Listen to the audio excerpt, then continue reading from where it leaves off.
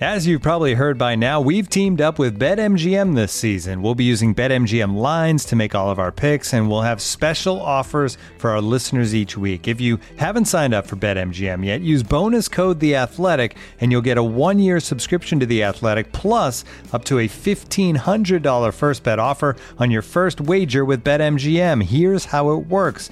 Download the BetMGM app and sign up using bonus code The Athletic.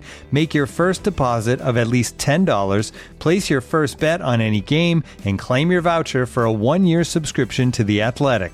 See BetMGM.com for terms. U.S. promotional offers not available in D.C., Mississippi, New York, Nevada, Ontario, or Puerto Rico. Gambling problem? Call 1-800-GAMBLER. Available in the U.S. Call 877-8-HOPE-NY or text HOPE-NY 467-369 in New York. Call 1-800-NEXT-STEP in Arizona. 1-800-327-5050 in Massachusetts. 1-800-BETS-OFF in Iowa. 1-800-270-7117 for confidential help in Michigan. 1-800-981-0023 in Puerto Rico. First bet offer for new customers only in partnership with Kansas Crossing Casino and Hotel.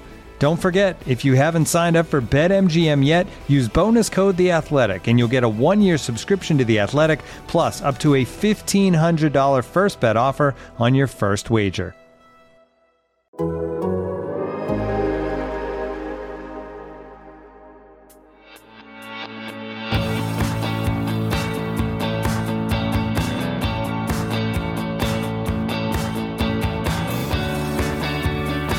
Hello, welcome back to Full Time with Meg Linehan. I'm Meg. You are listening to a show all about women's soccer on the Athletic Podcast Network. Both Steph Young and I traveled to U.S. Women's National Team games last week. We are both back from our individual stints in Ohio, so we're going to talk some national team talk. We're going to talk some NWSL, and we both watched Ted Lasso, so that's going to be in the mix as well. We can do a couple Ted Lasso reaction mini sections in here. So just as a heads up, early on, there will be spoilers for this week's Ted Lasso. We do mention those ahead of when we actually start talking about them, though. Before we get to the rest of today's episode, as always, to show your support of Full Time, plus get all of our women's soccer coverage and everything else The Athletic has to offer on our site and app, you can subscribe right now at theathletic.com/fulltime. There's always an offer there, and it's always one of our best deals. Right now, it still should be 50% off of your new annual subscription. Let's just get right to Steph. Here we go. Steph, so we both went to Ohio over the last week and a half or so, not at the same time, and to two different cities in Ohio. How was your Ohio experience? I have a lot of thoughts on the way Cleveland built out their downtown and lakefront area. Like, if we want to talk urban infrastructure, we can do that for this podcast. But other than that, it was a game. They won 9-0. And my main takeaway from that was, like, after every time we have one of these games, there's a lot of hand-wringing where people are like, what does it all mean? And, like, how do we take anything away from these 9-0, 8-0 blowouts? And it does a disservice to the women's game, and these other teams come here and they're underfunded, and et cetera, et cetera. And the underfunded part is legitimate. Like, we should all definitely be keeping an eye on Paraguay and, like, their national team, and understand that this was a lot of U20 kids because a lot of their starting players are in Europe and couldn't make it. But at the same time, in general, not every game has to have meaning. We just finished a tournament cycle. We're 2 years out from 2023. They're contractually obligated to put on these post-Olympic games. And it's fine to just kind of sometimes visit a market to let people there see the national team play. Not everybody has an NWSL team either. Just have a nice time, have a fun game, nobody gets injured, sell some tickets, make that money they're all fighting over right now. Yeah. Have a good night. I mean, I think I totally agree with you. I was in Cincinnati for the second game, which was a 8-0 result. And, also another brand new stadium to walk around in. Obviously, it's the Rose Lavelle show in Cincinnati. And just being in that stadium, I do think, there is always kind of this weight of every single result counts. Every single game has to matter. What's funny is I think that there were still takeaways for the U.S. Women's National Team from these games because we got to see players play, because even though these are contractually obligated, they are primarily designed to feature the Olympics rosters. we got very different midfields in these two games, right? There were things to actually look at. And yes, the results are obviously very lopsided, but also watching Mal Pugh, Katarina Macario, and Sophia Smith run at a back line for a game in person, hey, like, that's an enjoyable thing, but also it does have meaning for the U.S. women's national team as well. So they're, like, yes, I understand the angst around it, but also in terms of, I think even what we were maybe expecting for these games, the team got more out of them than expectations probably would have otherwise said. Oh, absolutely. Especially that second game between Macario, Sullivan in there, that Sullivan, Rose, Macario midfield. Super interesting to me. And they all knew probably in that first half, like, if we can't perform under these conditions, then it's going to be that much harder to fight for these roster spots. So they did know that they had to execute. But that's what happens with both of these teams. I think Paraguay had the same plan, right? Come in, know that it's going to be a hard time, but focus on your own goals, get these kids some experience, at the international level. So it's not like, 8-0 is demoralizing their poor goalkeeper during that period where, like, the goals were happening faster than we could register them for about, 5-10 minutes. That first 15 minutes, boy. But at the same time, they focused on, positionality, holding shape, maybe not as good as, the one-on-one play, but it's valuable to learn from getting twisted by Rose Lavelle. So yeah. I mean, if your ultimate goal is to go to the World Cup, right? Yeah. That is the ultimate goal for this team, is to qualify and go to the World Cup. Like, yes, obviously it is a bad result, but also that's going to be the level of competition that you will see in a World Cup. Actually, it's going to be even higher because it's going to be in a tournament setting. Like, right. This is just a nice kind of misty, rainy Tuesday night in Cincinnati. Like, there's definitely differences, but I do think that in terms of what we probably were thinking about these games going into them and then what we're actually looking at on the other side of them. But to your point, yeah, just being in the stadium again, it's 22,500 people in that stadium. No one in that stadium is mad that the score is getting run up. I'll put it that way. Like, they are losing their mind over Rose Lavelle and every single touch she makes. The Cincinnati stadium as well has a thing where anytime anyone scores, the announcer says the first name and the crowd says the second, their last name. So, like, everyone was fully participating in that as well. Like, there wasn't a lot of angst. It was a team that they haven't seen since, I think, 2017 was the last time they were in that market, in a brand new stadium on a Tuesday night out. Like, it just felt like this is a special event. Yeah. After the game, Allie Wagner was talking to Rose, and she called her the Queen of Cincinnati. Yeah. And it was true. Yeah. Yeah, it was actually very funny because we also had our first in-person press conference again for the first time in, 18 months or whatever it is. And Rose is obviously the first player out, and she opens the door, and the first thing she does is, like, look at us in complete shock. And she looks at Erin Heifetz, the press officer, and she's like, no one told me there were people in here. Also, just to, like, set the stage of this moment, the press room has one entire glass wall, so VIP tickets are able to sit in the room over. I don't think that they can actually hear anything, but at one point, Rose Lavelle legitimately just turned to wave at the people in the next room, and you could hear them losing their mind. Like, Rose Lavelle was, like, the fifth member of the Beatles in Cincinnati on Tuesday night, and it's not a bad thing, but it's just very... I think it puts things a little more in perspective of there are going to be other priorities beyond, like, perfect top-level soccer at every single game, whether it's home or away, right? That there are financial priorities for this team. There's also just, it's a national team that needs to play across the nation. Right, bringing the product to different markets and venues. Yes. I saw a picture of the press box, and from the other side, I just imagine you guys look like a Disney animatronic ride where you go through and you can see kind of like the panorama of these people going through the motions and like a Meg robot like Meg Linehan from The Athletic. Like, yeah. It reminded me a little bit of in the before times when US Soccer would do stadium tours for people who do like the like all-inclusive game ticket, and they take you through, and it's some like, you know, random US Soccer employee being like, here's the locker room, here's this, and it's like it starts really early, but they always take people through the press box, and I'm like, we are not interesting.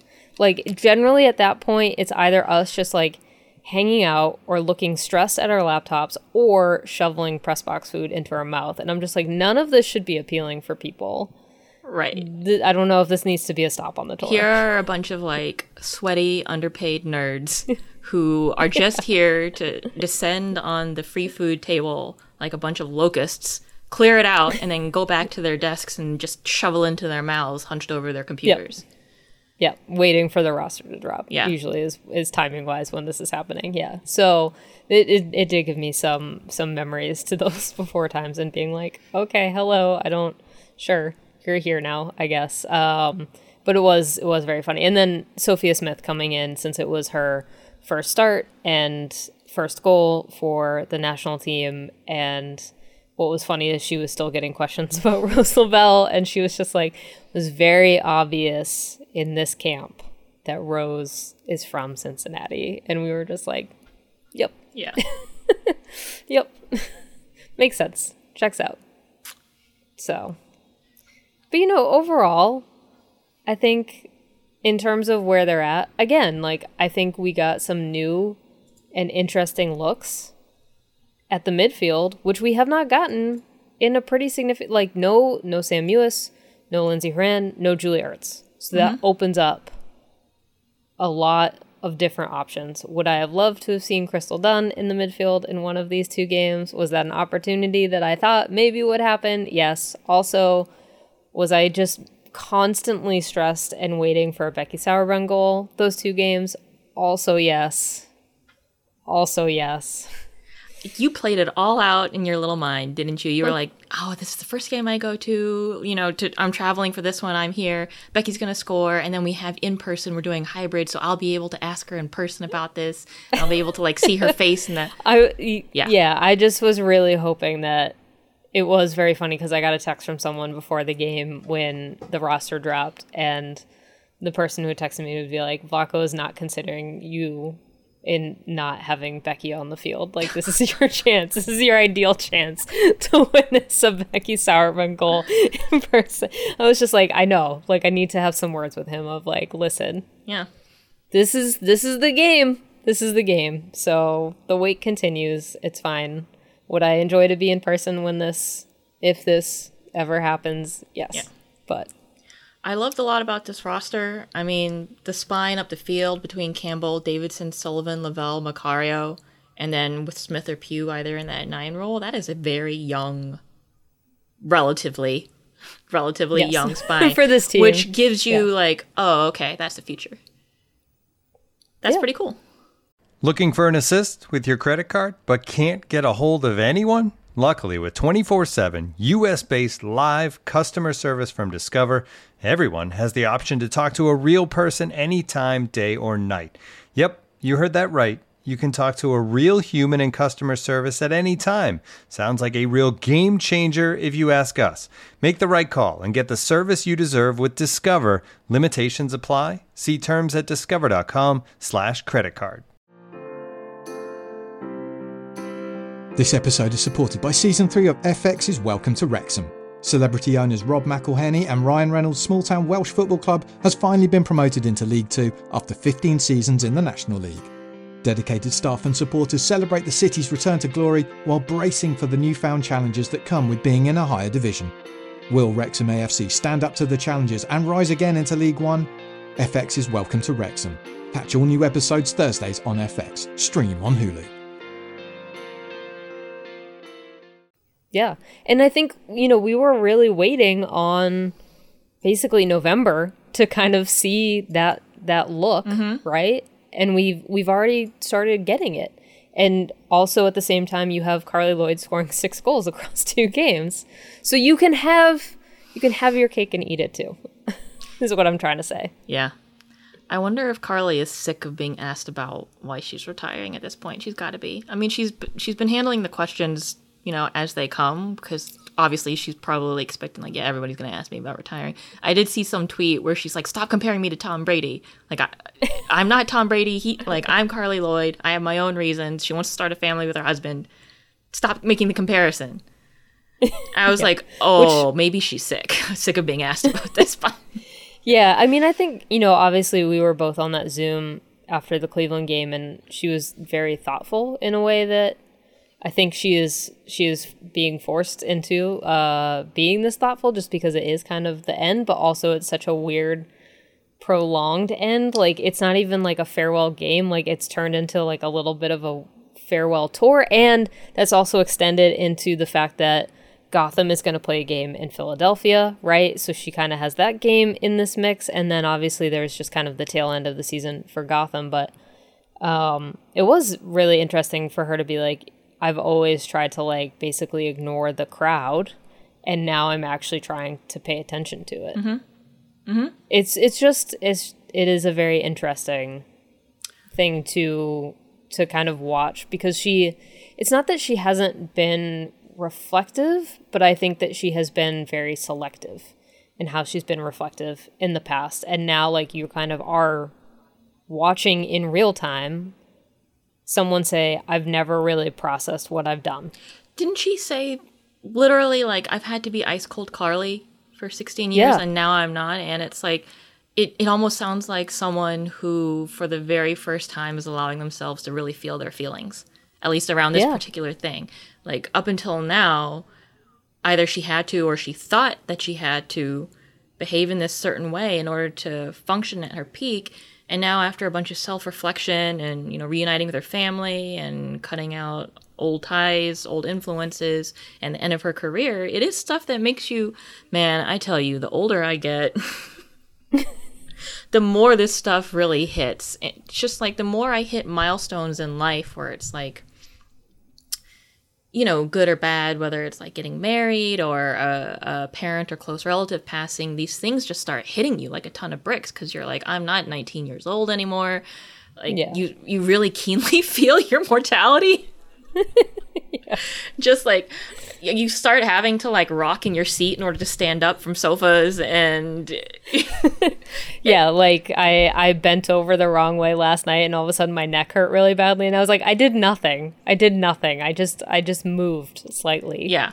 After large meals, if I sit down, I go and I'm like, those are sounds my father used to make. I don't like this. And I'm approaching the age that my parents were when they had me. And so yeah, I really feel like whenever Carly says this stuff, I'm like, I think it really is hitting her like a ton of bricks. Like, oh, it's over.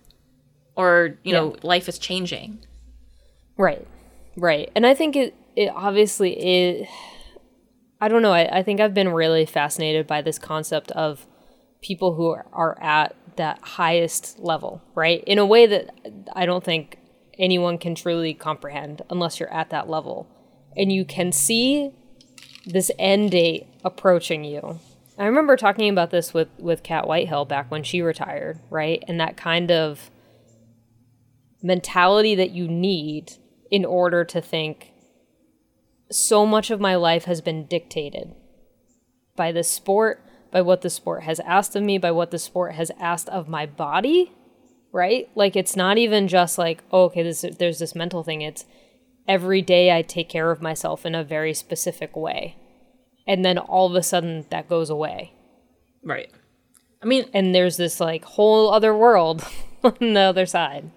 I think there's two things you see. One is afterwards, these athletes, they all, even though they're retired, they all keep up with some kind of like wild exercise routine because they need it. Their bodies and their minds and even their like, I don't know, hormone levels or whatever, the adrenaline or the serotonin that you get from they need it. They have to. It's just part of their lifetime habit. Other thing is, I think there's a reason why a growing area in sports psychology is for post-career.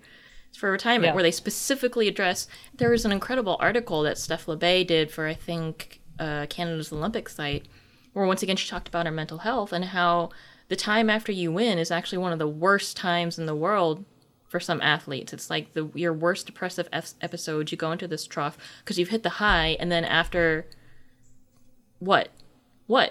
Yeah. You just go back to having to go to the grocery store and buy more toilet paper. And, part of it is also, for LeBay in particular, she said, everyone's like, oh, I want to see the medal, I want to see the medal. And it starts making you think, like, is that all I am to these people? I'm just a medal, I'm just a performance. And it's the same thing with a lot of athletes who retire. It's like, my entire value up until now has been derived from what I can do. And I don't do that anymore. So what value do I have now? Who am I as a person? Yeah.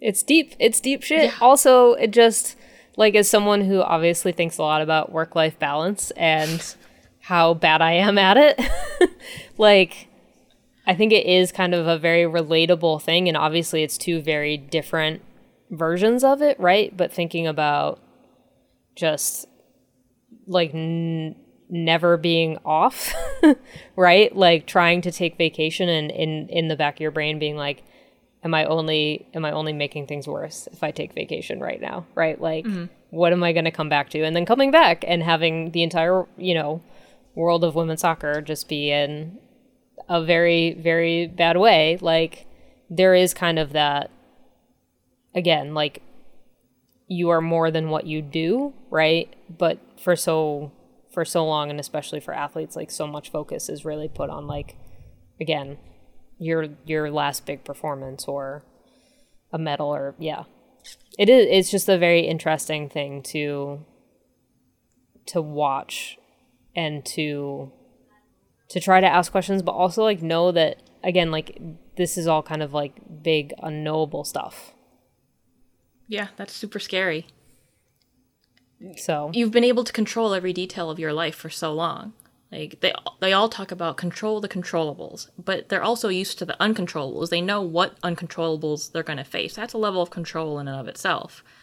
And then all of a sudden you're just in a life where it's like, I'm living day to day, I guess. I don't have to record a sleep journal. I don't have to, carefully record my stats, my biostats every single morning and send them into a trainer. I don't have to measure out my food, but in grams or macros or whatever. And yeah. Do you know where this stuff really hit me recently? Is watching Ted Lasso. Because the last okay, let's go. You want to go there? Yeah, let's go here. Because the last episode, spoilers ahead, but Yeah, all right. Just to interrupt, we have both watched the most recent episode from Friday, September 24th. If you have not watched this episode, maybe fast forward a bit. And this episode deals with grief and parental relationships, basically. And the mirroring stories of Rebecca and Ted and the different ways that their childhood traumas, like, were so formative. I was just sitting there and, like, sobbing, as I am, like, right now. Just thinking, some stuff, like, you can sympathize with it, but right until you go through it, you can't actually empathize with it. And so I was sitting there being like, oh no. This is very targeted. Yeah, both of us, I think, well, we've obviously talked about this just as humans. Like, both of us have very specific parent stuff that was kind of, like, I would say, like, parallel enough to certainly provide, like, a good point of reference for both of us. I mean, I do think, what I think is really interesting is I could feel myself getting hit with some of that, but also, unfortunately, my my reaction to that is generally to get really mad because I don't necessarily. What I struggled with in this past episode is Rebecca's deal feels so different than Ted's, and I think Ted's is the much heavier thing, and also I think the thing that hits closer to me on a lot of levels of that kind of parental resentment and all of that kind of shit. And for watching that last night and just thinking, I feel like trying to put these two moments in parallel and in conversation with each other does a disservice to both of them because it's two very different situations, even though obviously they are both about the failure of a parent and the death of a parent. Right. It's a little bit about like how generational trauma sort of carries on through the bloodline, or like, you know, your parents' traumas become your own traumas one way or another, unfortunately. Yeah. And I think also you and I kind of sort of discussed this earlier, but the other thing that just took me right out of the episode is I was connecting with this good, deep emotional shit, even if I didn't agree with like the narrative beats and the editing beats that they were going through with Ted and Rebecca. But the Sam and Rebecca stuff, I don't appreciate how they're handling this. This is an owner sleeping with a player on a team that she owns, and you and I have just reported on too much stuff to see that and be like, how romantic. Yeah, it is. I talked about this with Kavitha a little bit of like, it has been hitting like really close. And it's so frustrating too, because Rebecca's initial correct reaction when she sees Sam in that bar is to go, no, this is bad because of the power imbalance. Like, she immediately is like, we can't do this because it is a unequal situation and it is bad. Right. And then that immediately gets tossed out the window and really never thought about again. Right. And within the narrative, I don't know if they're necessarily justifying it, but they're trying to make you like it or engage with it or feel good about it because, oh, they get along, they're really compatible, you know, they have great chemistry, they look good together. They are two of my favorite characters, and I'm just like, I can't handle it because fundamentally I look at it and my brain is just going like, you and I would be writing a terrible expose about what is happening at Richmond. Right. There's also complicating, like, Sam he's still a Nigerian citizen, right? He's a foreign national playing for this team. I think that adds to the power imbalance, no matter how comfortable he might feel in England. Within the show, they say he's 21. I think they could have bumped that up a little bit and it would have been slightly better. Like, I think there's maybe 25, 26. It's not good, but it feels better. 21, you were a teenager 2 years ago. A teen. Yeah. And then I think of myself at 21, I was stupid. 21 is the age when you're like, I'm grown, but you are still making 19, 18, 17-year-old ass decisions. Yeah. And even though, and the other thing is they're also portraying Sam as like, oh, he's so mature and wise. And I'm like, no. Bad. Relationship okay because the younger person is just so mature for their age. When you say it out loud like that, you should be like, oh, I just want to go take a hot shower.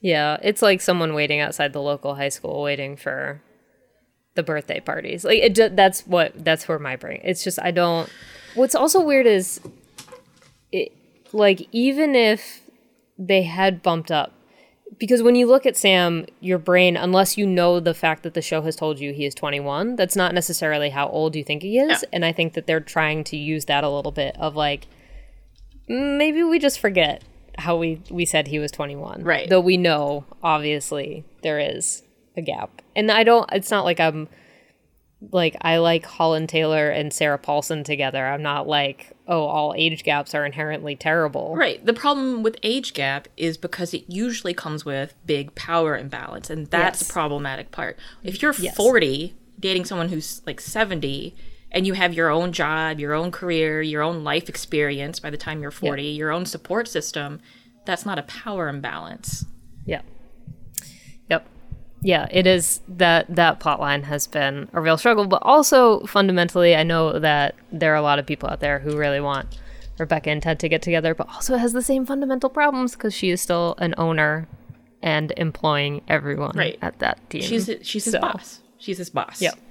And yeah, I just don't know what's going on in the writer's room that they're thinking like, oh, this is a storyline we'll let play out. I also really hate that Keely, of all people, was like, what a great, exciting piece of girl gossip that we can tease Rebecca over. I really feel like she's one of the characters who would have been like, that's not okay.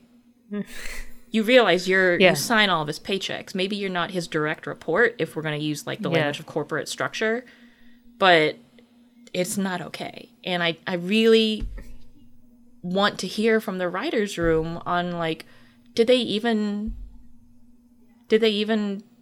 obviously it came up because Rebecca says like, I'm his boss. It's improper. Yeah. Yeah. And then they're like, but we'll just make them really charming and sexy. Yeah. Yeah. This is the one time where generally like sitcoms, you know, like maybe you could be like, okay, I'm going to turn that part of my brain off. But like that part of my brain is just like mentally screaming every single time. Right, because it's a show that wants you to engage more deeply with like what's under the surface and to like go past the really toxic mentality in sports and like the association of sports and masculinity. That's all that season 1 was, being like subverting toxic masculinity, particularly in sporting culture, right? And then to see this playing out in season 2, where it's like, do you guys have your spots where you're clearly unaware? Like for all that you said this good shit in season 1, I guess not everybody is comprehensively aware of everything all the time. I just don't know. I just don't know how you can have the mentality that you have in season 1 about subverting toxic culture and then come into this and be like, but look at them. They're so cute and sexy. Yeah. Oh, I'm like actively.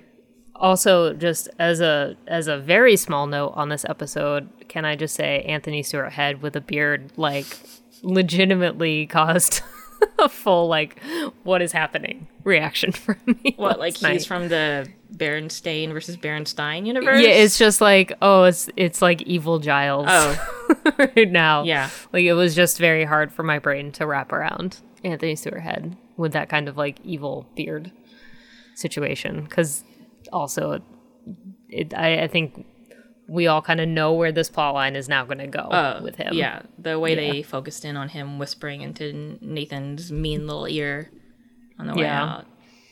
Yeah. Maybe they'll surprise us. This show does love to zag when you think it's going to zig.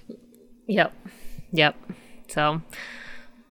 When you need mealtime inspiration, it's worth shopping Kroger, where you'll find over 30,000 mouth-watering choices that excite your inner foodie. And no matter what tasty choice you make, you'll enjoy our everyday low prices, plus extra ways to save, like digital coupons worth over $600 each week. You can also save up to $1 off per gallon at the pump with fuel points. More savings and more inspiring flavors make shopping Kroger worth it every time. Kroger, fresh for everyone. Fuel restrictions apply. Hey, it's Kaylee Cuoco for Priceline. Ready to go to your happy place for a happy price? Well, why didn't you say so? Just download the Priceline app right now and save up to 60% on hotels. So whether it's Cousin Kevin's Kazoo Concert in Kansas City, go Kevin, or Becky's Bachelorette Bash in Bermuda, you never have to miss a trip ever again. So download the Priceline app today. Your savings are waiting. Go to your happy place for a happy price. Go to your happy price, Priceline. All right, let's wrap in. Let's wrap up checking on the NWSL, which we're gonna finally have games again. I'm going to Gotham tomorrow. Ooh. Congrats, because I believe Midge Purse is off of the injury list. Oh, look at that! Yeah, look at that could be very fun. Very fun. I feel like this team has very desperately missed Midge Purse very, very badly. Yeah. So that will be a, for a final month of regular season with them trying to slide back into that playoff situation. Yeah. Let's see. The Gotham are currently 8th on the table. Yeah. But they're not. They're only like a point out. No, because Washington is 6th at 23, and NJ and Y is at 22. Yes. So it's not a terrible position for them to be in. Right. And Washington is also -5 goal differential because they had -6 goals dumped on them at one time. Yes. So if it comes down to a goal differential tiebreaker, anyway. Yeah. Just in terms of where we think we're headed, I think obviously at this point we can kind of take a look at the table and say we have a general sense of the big play is going to be probably for seeding more than Portland is kind of looking like Portland has all season. Yeah. Right? Like, I think Portland is kind of this very, like, known entity at this point, and there is potential for something to truly happen. Now I think it's a matter of, you know, is OL Reign or North Carolina, maybe Chicago, even Orlando could potentially be in this conversation. Like, who's going to maybe put together a run of results so that way that 2, 3, 4, 5 gets kind of locked, right? And then it's really, do you have these 3 teams, Washington, Houston, Gotham, looking for that final spot? Yeah. Because that's how it's set up right now. But also you could get, you know, a team suddenly hitting a very, very poorly timed skid. You could, you know, someone could drop out of that top 6 spots, but obviously this is the season where playoffs are, this is really the only time we're ever going to get 6 out of 10. Yeah. Or barring that 6, 7, 8 position, Washington, Houston, Gotham, one of those teams hitting a big skid and Louisville somehow putting together a magnificent end to the season. That's going to be my out there, like, dark horse scenario. But, you know, they're at 17 points, 9th on the table, minus 12 goal differential. It's rough. They could have, like, a New York Liberty style run. Oh, what a heartbreaking elimination. I know, that was very rough to watch. For those of you who are not watching the single elimination games of WNBA, Chicago Sky looked good. Basketball Wives and Candace Parker especially. But yeah, New York Liberty, that was a very, very stressful game to watch as someone rooting for the New York Liberty, to the point where tying it up with 2.7 seconds to go and then immediately giving up a foul and losing that way was not my favorite. Yeah, sports were a mistake, and so were feelings, and yeah, that's why I can only cry when I watch TV shows. Yeah. All right. Well, that, I feel like that is a good check-in for us. I feel like next week is going to be a very instructive week in terms of what we're looking at for tail end of the season. With the league back in action, I think we're gonna. One other thing that I would like to talk to you about before we go is expansion draft, since we got a pretty pretty major rule update in that front, and we discovered at some point the rule became, instead of Kansas City has an exemption from the expansion draft, it became Kansas City has an exemption, but also they can trade that. And the general vibe is that the expansion teams really don't enjoy that. Now it's like Survivor, where you win an immunity challenge, and I think you can give your immunity to other people, right? Is that, I've never watched Survivor. I mean, so this is, neither have I. But here's what I find really interesting, because I read the word exemption, and that feels different to me than a system that had already come into play of roster protection. Because teams were already engaged in trades, right? Yeah. Chicago with Louisville, Angel City with Louisville, right? In terms of saying, I'm going to trade you this thing, but then you grant me immunity, essentially, from the expansion draft from this specific team. And now we have 2, right? So, I mean, when I'm hearing this, my initial question is like, well, why is an exemption actually different than roster protection? Because to me it feels like it should be, because we're calling it something different. They called it an exemption and not saying roster protection. But second of all, can they split that up? Can they split it into 2 assets of, here's my exemption from Angel City, here's my exemption from San Diego, and trade them to 2 different teams and 2 different transactions? Who knows? Can you then, for Louisville, right, who has roster protection from Angel City, can they then trade that roster protection to someone else in another? Like, how movable are these assets, and in what mechanisms? And it just feels like, again, it obviously the rule happened after the original concept of the expansion draft happened. But then they took one step, but then didn't actually think about the rest of how this might play out. Yeah. Everybody who made a trade with Louisville, or Louisville themselves now, who have made trades based on the theory that they can't use that exemption as a tradable asset, I'm sure they would have loved to, like, what happened? Did Kansas City just think to ask? And the league was like, sure. Just kind of when you're like, go ask your mom, and your mom's like, go ask your dad. And it's just like, well, I guess I can do it. Yeah. That is honestly the vibe. Right? that this has, yeah. And yeah, it also feels like when I play board games with my wife and I'm winning, and then she's like, can we use the rules this way instead of the way we've been using them? And I'm like, no. No! Are you kidding me? This is a board game. That means it's life or death. Give me your friggin' sheep. Yeah. Yeah. It is.